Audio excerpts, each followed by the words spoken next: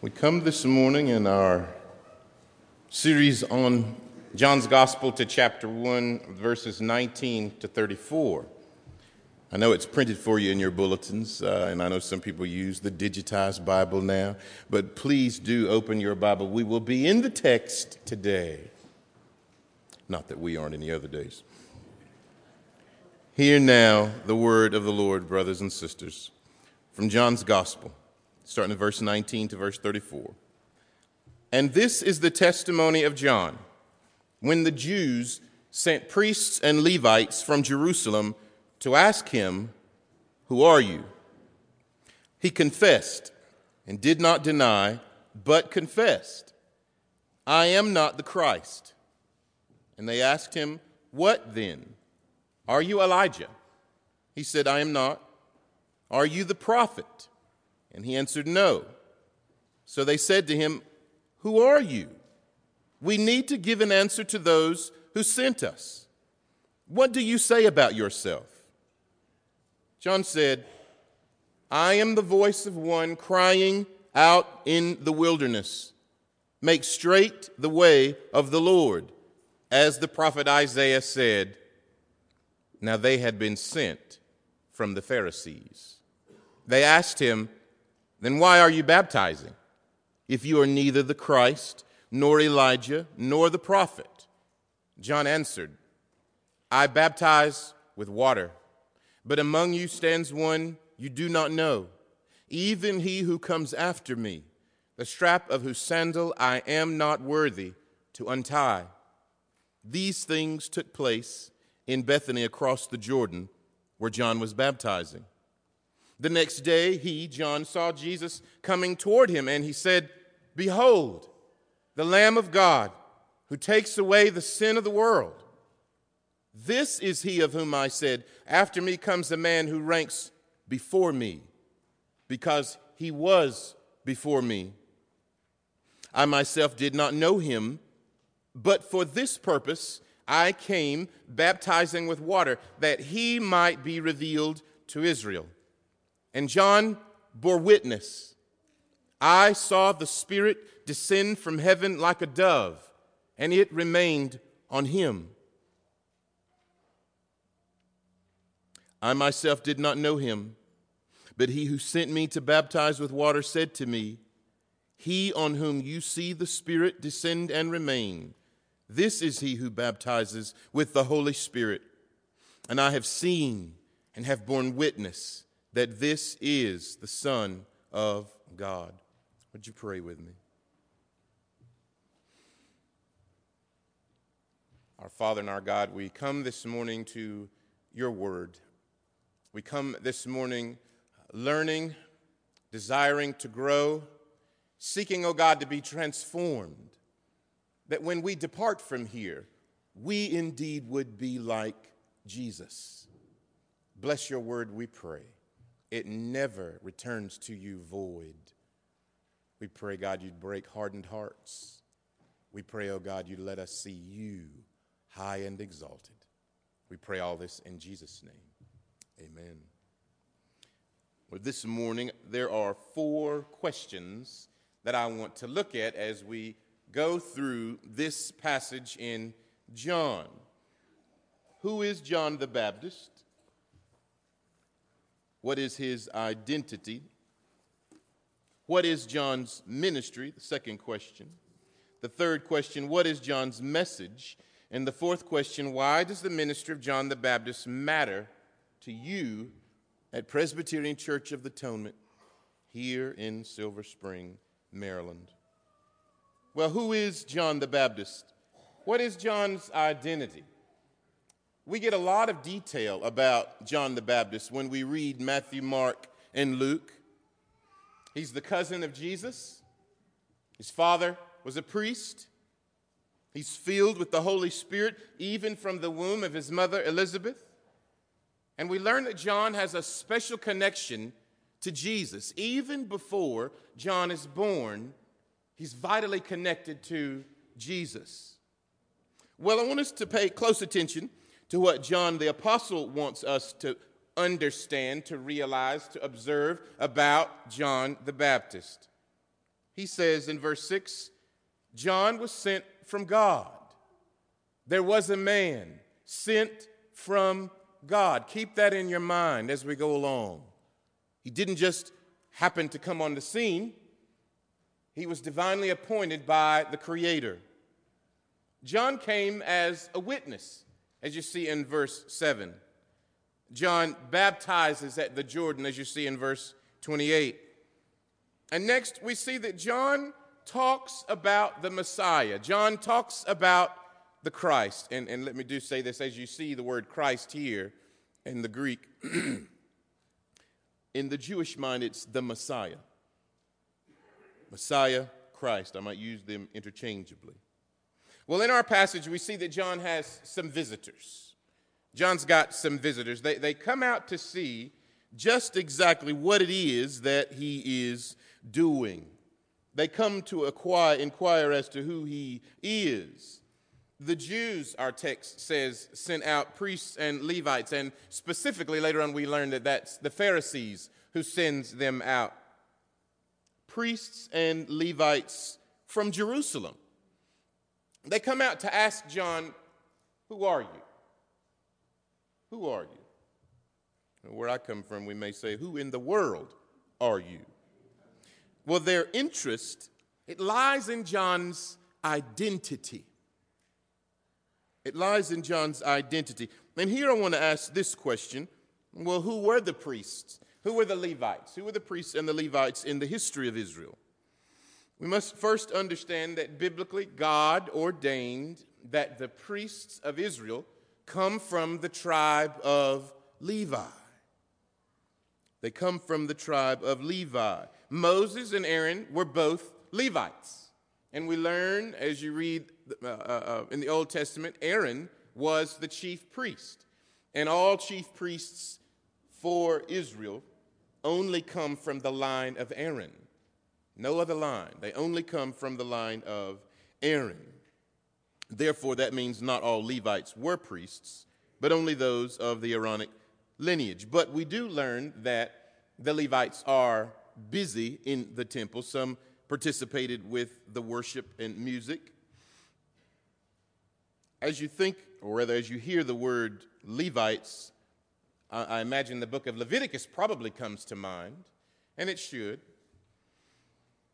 Part of the purpose of the book of Leviticus is to explain the purpose of the priests of Israel.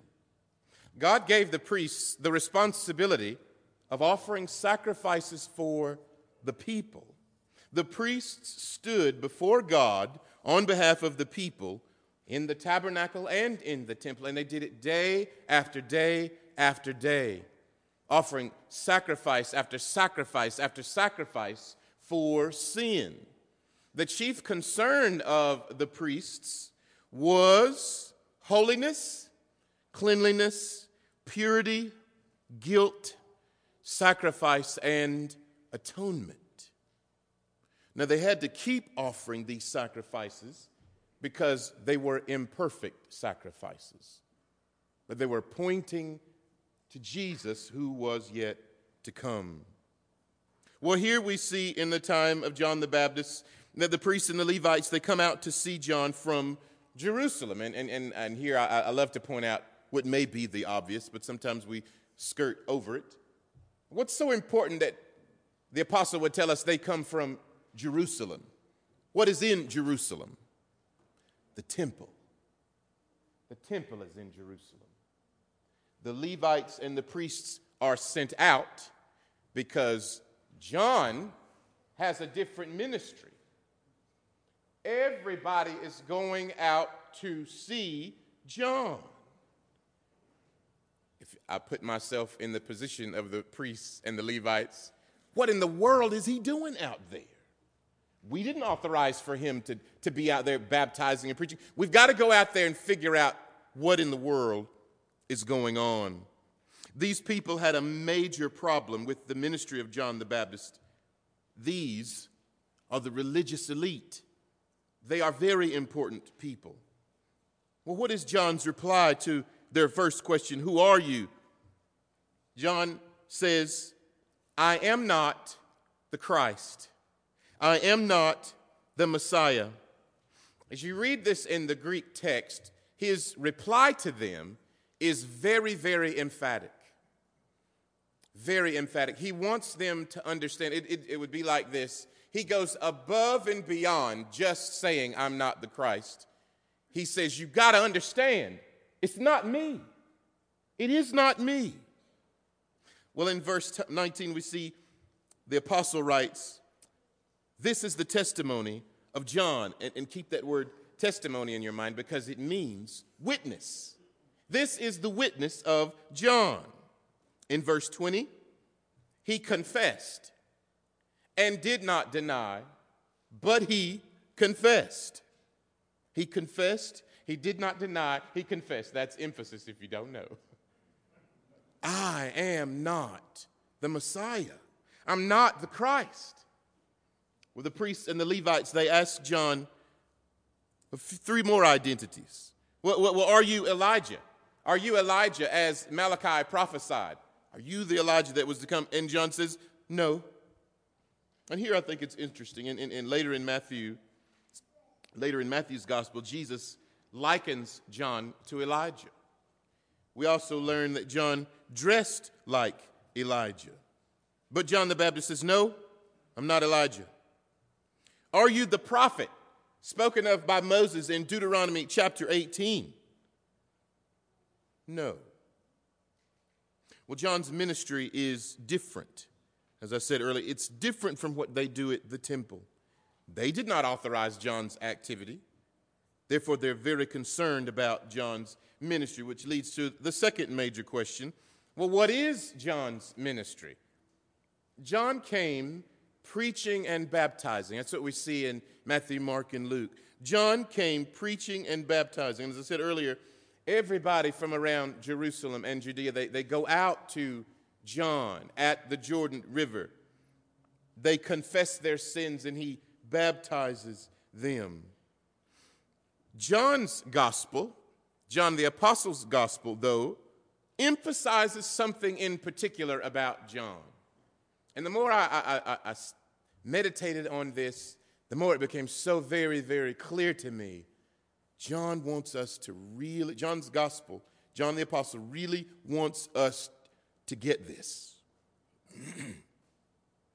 The main aspect of John's ministry that the Apostle John wants us to know is that John is a witness. John is a witness. The word for witness occurs 7 times from John chapter 1, verses 6 to 34. 7 times. That's emphasis, you all. The word occurs, it's written differently, but it's the same root. Witness. Witness. What is a witness? What is a witness? He wants us to know that John was a witness. Well, what is a witness? When I was a little boy, I think I was in kindergarten. I was the only one in school, I do remember that, of my three of us. And it was summertime, and typically in the summertime, my mother would have us go outside and play. She didn't let us watch TV. She said you can read a book or you can go outside and play. And she would feed us as well. But this particular day, it was right before it was time for us to go out and play. And my mother is a very neat person, and so she had made the bed, and we lived in this big house. So in the room, my sister and I were in the same room, and my brother was a little baby, so he was in there in the crib. But anyway, Mother had made my sister's bed. Now, this was an incredible bed, you all. You know, you love to jump on trampolines as kids, right?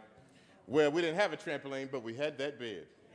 And Mother made the bed, and sometimes she would let us jump on it. But she said, this day, don't jump on the bed. I made up the bed. Do not jump on the bed. Now, the mother that I have, you all, I must tell you, yes, she was here. She did not play when I was a kid. What she said was the law. As soon as Mother went out of the room, my sister, although she has always had a hard head, as soon as Mother left the room, my sister was jumping towards the sky. I will never forget this, and I was standing there like awestruck. Well, about 45 minutes later, Mother re-entered the room. Who's been jumping on the bed? My sister said, not me. Not me, my sister said. Now, I was there. I saw her jump up and down on the bed, and I said, it was her. No, it wasn't me. She said, it wasn't me. And Mother looked at me because she knew I would tell the truth. I'd always break. Did she do it? I said, she did it. Well, my sister learned not to lie that day. I'll put it that way, and no more jumping on the bed for her. But I was a witness. I was there. I saw what happened, and I reported it to the person that it mattered to. Well, I want to know, can we tell what a witness is by looking here at John the Apostle's writing about John the Baptist? Can we tell what a witness is from looking at John the Baptist's life? Well, what do we see? What do you see there? And I keep looking down at that passage. As I said, it's in the bulletin there. What is John doing? What is John doing? He's talking about Jesus. He's talking about Jesus. He doesn't stop talking about Jesus. He points to Jesus with his words. He says very unique things about Jesus. He explains who the Messiah truly is. He talks about Jesus to the people of Jerusalem and Judea. And keep in mind here, he truly tells them who the Messiah truly is. John's witness is a message. John's witness is a message. Leading to the third question, well, what is John's message? He says, Jesus is the Messiah. Jesus is the Christ. And I'm going to read these out because I want you to see this. Look at verse 20. He confessed and did not deny, but confessed, I am not the Christ. Then you look down in verse 31, and he says, I myself did not know him, but for this purpose, for this reason, I came baptizing with water that he might be revealed to Israel.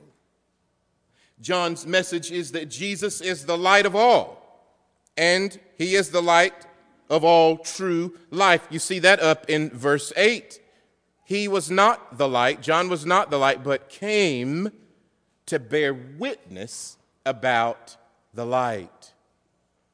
He's consumed with who Jesus is. Well, thirdly, about John's message, John says that Jesus is the salvation, the deliverance, the rescue for mankind. Look at verse 29. The next day, John the Baptist saw Jesus coming toward him, and he said, behold, the Lamb of God who takes away the sin of the world. The Lamb. The Lamb.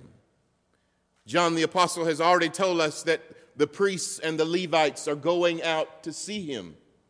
And I imagine they heard him say, there is the Lamb. The Lamb. The Messiah, the one who was to come. In verses 32 and 33, we read, and John bore witness. I saw the Holy Spirit descend from heaven like a dove, and it remained on him. I myself did not know him, but he who sent me to baptize with water said to me, go all the way back, there was a man sent from God whose name was John. The one who sent me said to me, he on whom you see the Spirit descend and remain, this is he who baptizes with the Holy Spirit.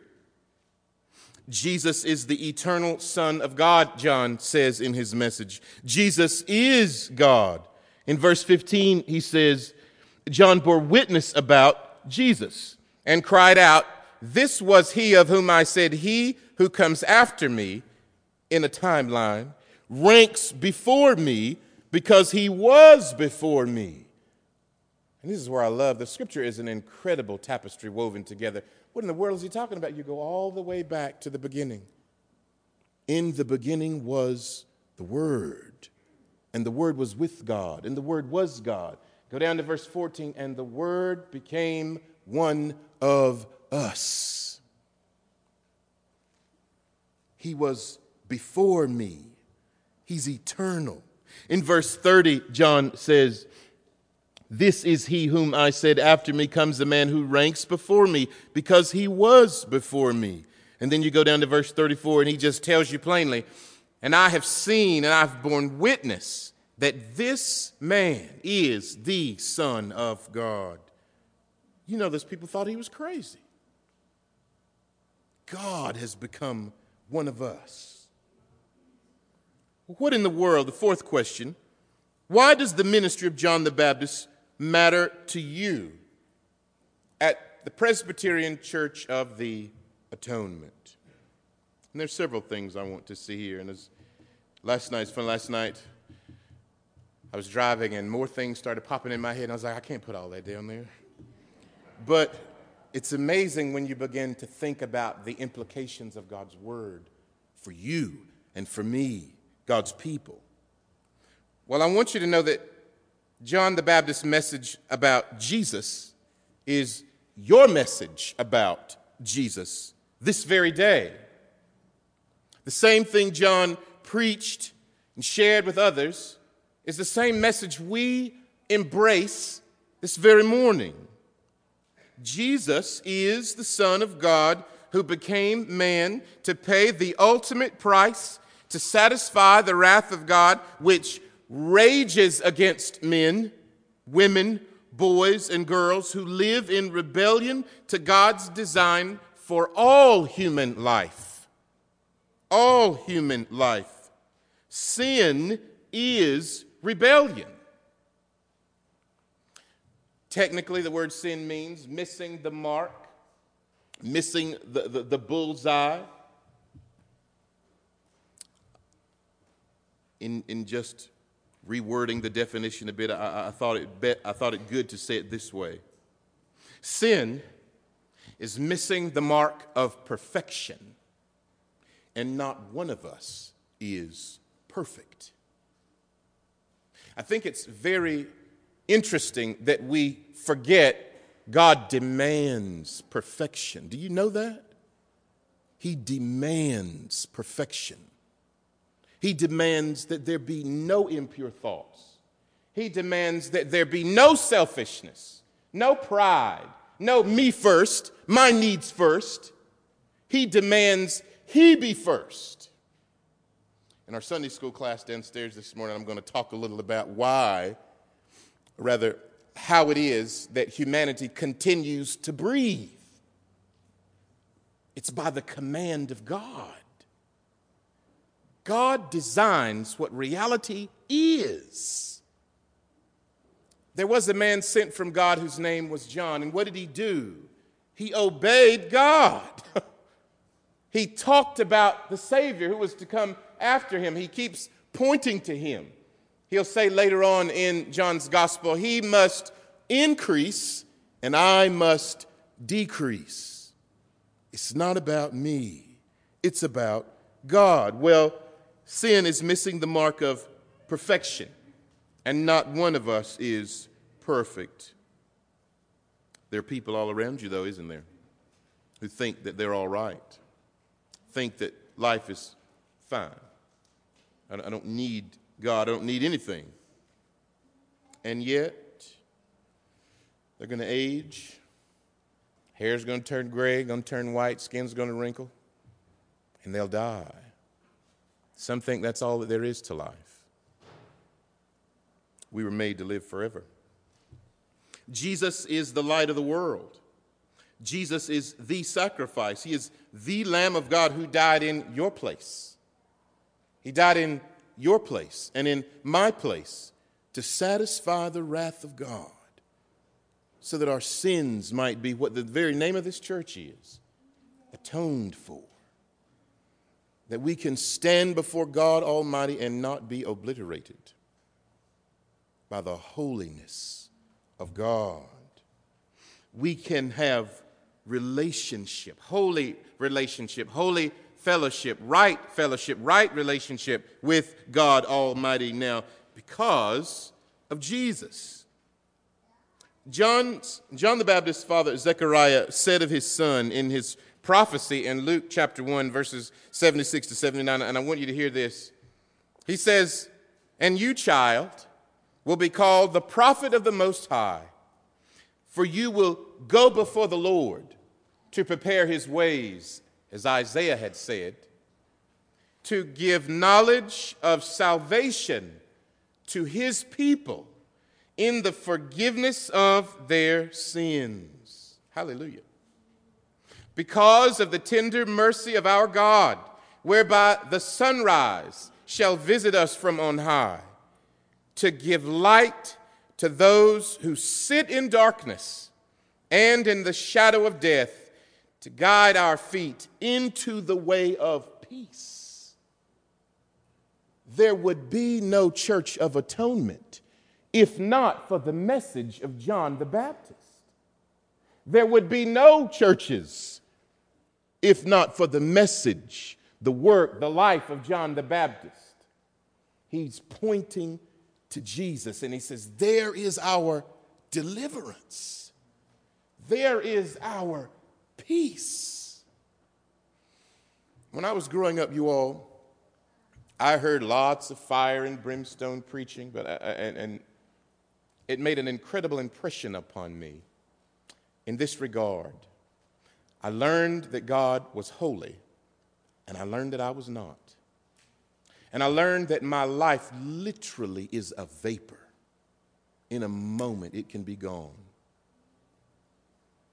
I've been down into the city of D.C. I used to have a Bible study at a lawyer's firm, and I watch people, and I see a lot of people. They're doing their thing, and they have no clue. In a moment, their breath of life could be gone, and they would be before God Almighty. And if Jesus is not their Savior, they will live eternally in the darkness of hell.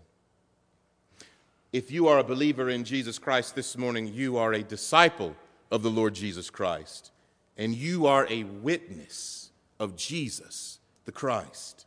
You're a witness of Jesus in your family and to the world around you. A witness knows the truth. A witness tells the truth. A witness of Jesus knows Jesus. They don't pay lip service to Jesus. They know Jesus. And as the rest of the scriptures teach us, the reality of their knowing Jesus overflows out of them. People know they belong to Jesus. A witness of Jesus talks about Jesus. My grandmothers used to talk about Jesus all the time. Sometimes I would think, are you ever going to talk about anything else? But I'm glad she didn't. She kept the reality of Jesus in front of me. You are a witness with a message about Jesus Christ to treasure in your hearts. We are witnesses with a message about Jesus to treasure with each other. It's the very reason we're here in this building this morning in Silver Spring, Maryland, on Georgia Avenue, no less. We have the message of John the Baptist about Jesus. He is our salvation. He's our rescue. You are witnesses with a message to share with others. And here, just going to ask a few questions. Do you know anyone who is not perfect? Yes. Do you know anyone who does not know what life is really about? Do you know anyone who thinks that their life is pretty good and they don't really need or see a purpose for God? Keep in mind, they're in rebellion. They are in rebellion, and they need John's message about Jesus. This table that we come to every week, it continues to proclaim the message of John the Baptist. John's message, you all, is my hope. Every day the Lord lets me open my eyes that Jesus is my life. Life is all about Jesus. I have life because of Jesus. There is no true life apart from Jesus Christ, the Son of God, my Lord and my Savior. Brothers and sisters, may the Lord, may the Spirit of God use you this week to be witnesses of the Lord Jesus Christ. Would you pray with me? Our Father, what good news it is to know that the people who sat in darkness have seen a great light. Father, we pray that you would use us here at Church of the Atonement, those of us who know Christ. We pray that you would use us to be unashamed, to live out the reality of who you are, our Savior, that we would overflow with the reality of Jesus. And in our love for one another, we would demonstrate that Christ is ours and that we are in union with him. Would you use us, Lord? Would you let our community be set apart in such a way that people look at us and say, there's something different about them. We got to figure out what it is that they're connected to. We live in a world of darkness that desperately needs good news. May we this very week not sidestep any opportunities you give us, O Lord, to share the message of John the Baptist with unbelievers. Thank you, Father. We pray this in Christ's name. Amen.